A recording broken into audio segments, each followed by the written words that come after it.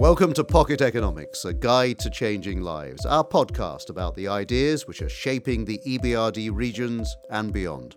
I'm Jonathan Charles, and today we're discussing the economic empowerment of families and their role in driving global growth. A famous economist once said, you could write a respectable history of capitalism through the lens of family histories. So what role do families play in the modern economy? What challenges do they face?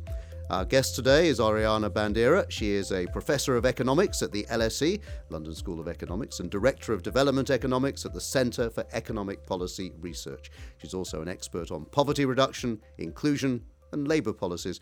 Oriana Bandeira, what do we mean by the economic empowerment of families? Thank you, Jonathan. That's actually a very difficult question if one thinks about it, because the term empowerment is used in so many different contexts, in so many different ways. So I actually had to look it up in the dictionary today. And empowerment happens to have two meanings. The first meaning is empowerment is the power given to someone to do something. Now, if I were a legal scholar, I would think in terms of laws and the rights that people have. But I'm an economist, and if I think of power in terms of economic terms, what I think of is constraints. So giving people power means removing constraints that impede optimal choices. And in particular, when I think of families, I think of the importance of the allocation of talent.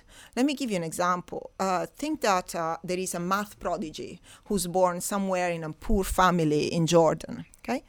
Her parents would probably not be able to afford a good education, so she'll end up being married at 16 if she's lucky, and have the first kid at 18. Okay? Removing that constraint, which is the financial constraint that stops her parents from financing an education, will improve not only her life, that of her parents, that of her future children, but also would benefit society as her discoveries might lead to important advances in technology. So the idea of empowerment as a reduction of constraints is an idea that improves the allocation of talent in the economy. It's very interesting to look at it that way because, traditionally we look at, what can we do to help women in the workforce, in families, but not families as a whole. I think that the family is the important unit for economic analysis because choices within families are interdependent.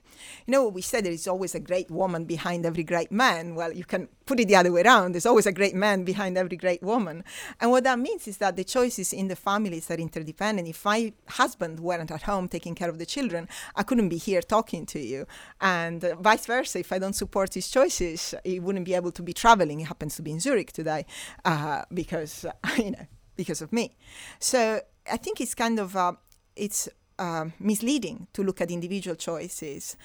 We have to look at choices of families and through the lenses of the optimal allocation of talent. So if in a family the wife happens to be a good engineer and the husband happens to be a good chef, maybe we want to facilitate the wife to go and studying engineering and working as an engineer on our trains rather than the husband. Sounds like a very good idea to me, as I enjoy cooking. Now, what are the most urgent challenges, do you think, that the world development community needs to focus on in empowering families? I think there is two main constraints to the allocation of talent. One is the allocation of talent of children, and the other is the allocation of talent of women. And the first one cuts mostly through poverty. So it is the children of the poorer families that typically face strong constraint in allocating their talent properly. Whereas the women allocation of talent actually transcends social class and economic class. Okay, so women are expected to be home in most countries, even though their talent will be better employed elsewhere. And the children's opportunity to make the best of their talent depends on their parents' income. Okay? And the latter, I think, is more severe in poorer countries, whereas the former varies a lot. So the women's constraint in using their talent well, it varies mostly because of social norms that differ a lot countries by countries, but government policies as well. In our Life in Transition report that the EBRD did, we saw that women bear a disproportionate share of the housework and care of children and relatives. And of course, that must hold back family empowerment as well, because again, it goes to the restraints that you refer to. Yes, absolutely. The fact somebody has to do those jobs, but the fact that it is the woman who's systematically expected to do them, that's what creates the misallocation. You could have families for which it's best that the woman indeed does them because that's their preference and that's their skill. But there could be families in which it's better that the husband does them, and still families in which it's better that they're contracted out to the market and both man and wife go out to work. Stopping misallocation is very difficult, though, isn't it? Actually doing something about that specific problem, or any specific problem in terms of misallocation of resources, it's not easy. No, it's not easy at all. But at the same time, the potential gains are so enormous that it's worth trying. We always think of growth as in accumulating more things, but there is another path to growth, which is much cheaper, which is to use to the best the things that we already have.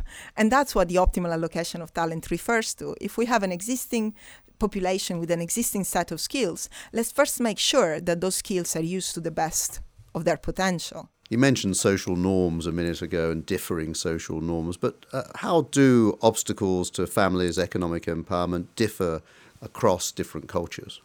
I think, of course, social norms play a very important role, and it can cut both ways. So in societies such as Italy, where I'm from, where the family is very, very united and very close, on the one hand, women are expected to do more for the family, but at the same time, the grandparents are always there. And so you have free childcare, which in a country where women are more, say, liberated and the family is more nuclear, both things cut in opposite directions. So I think it varies a lot. And social norms also cannot be changed by policies, but policies can remove constraints.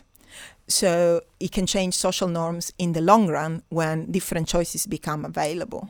We'll look at some best practices in a minute. You're listening to Pocket Economics, the EBRD podcast on how economic ideas help to change people's lives. We really want to hear what you think, of course. Contact us at EBRD on Twitter and on Facebook with the hashtag Pocket Economics. Arianna, I mentioned best practices just a second ago. Are there things that we can learn from? Are there good examples out there?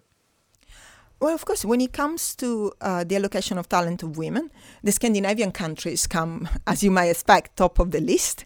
They come top of the list because they offer very good quality childcare, mostly free or at very subsidized rates. And this is it's got a double whammy, so to speak, because it benefits the children enormously. The returns to early childhood investments have been estimated to be way higher than investment in any other form of education. And it benefits the women, who are now free to allocate their talent as they wish. Having said that, one of the most surprising papers that I read in recent times is by two colleagues of mine at the LSE, Camille Landé and Henrik Kleven. They look at data from Denmark, which is almost like a paradise country, right? There's free childcare, the state supports you as much as you can possibly wish for. And yet, there they find that as soon as women have children, their career plummets. And if they have two children, that's it, that's the end. And the interesting thing is that their career was identical to that of their husbands up until the crucial moment where they had their first child. So that tells you that government policies can only go up to a point. There are social norms which tend to counteract this. And in support of that hypothesis, they find that it is women whose mother was not working when they were little that suffer from most of this career break. Women whose mother was working managed to get along just fine. So it's an interaction between the availability of government-provided childcare and the norms of the family. That very interesting. Does show how difficult it is. Now, economic empowerment is part of the Sustainable Development Goals. What can multilateral development banks like the EBRD really do to help to promote that? Education as soon as possible. So early years education, as I said, it's got amazing returns and it's a great equalizer because you basically provide the same opportunities to every child, regardless of their family background. You know, they've already done studies, I think this was done in Stanford, showing how already by 6 months, you can tell the difference between a child who's been raised in a high socio-economic status household and one who has not. The child in a high SES household has much more understanding of concepts than the other child. So the sooner children are put in the same and exposed to the same level of education, the better it is for equality. That's interesting. And in terms of empowering families, can you empower families to be more entrepreneurial? I'm thinking of family businesses here. You know, a large number of businesses in the world, 90% or so, are family businesses. How does family empowerment play into that? Again, I think it's a matter of removing constraints that stop the optimal allocation of talent. Many family firms have started because the founder was a great entrepreneur. But now, having a father who's a great entrepreneur, it's unlikely to make you a great entrepreneur. So many offsprings are not great entrepreneurs. The same way that the offsprings of great athletes are not great athletes. There's not that much correlation. So I think to help family firms, what you need is to remove the constraint that stop them from giving the firm to somebody else to manage. So the ownership and management can be separated. And if you are in a situation where, contracts can be enforced easily, then you can hire a manager to run your firm if you as an offspring do not have the talent or the inclination to run the firm. And that will ensure that the family firm will flourish. At the very beginning, I talked about a great economist who said, well, you could tell global history, economic history, through family history and through family's place in history. If we look at modern capitalism through the eyes, through the lens of the family, what do we see? Yes, I was mentioning before that it's very important that all decisions are interdependent within families. Both in the nuclear family, the decisions of husbands and wives depends on what each other are doing, but also intergenerationally. And so it is the study of that interdependence that is fundamental to understand how individuals take decisions. Do you think governments understand enough about how to empower families? Do you think they put enough focus on this area of policy? Well, one can always do better. So I think that to some extent these things are on the agenda in some countries more than other, but I do think we can do a lot better. And if they're not more on the agenda, what do you think we're missing out on?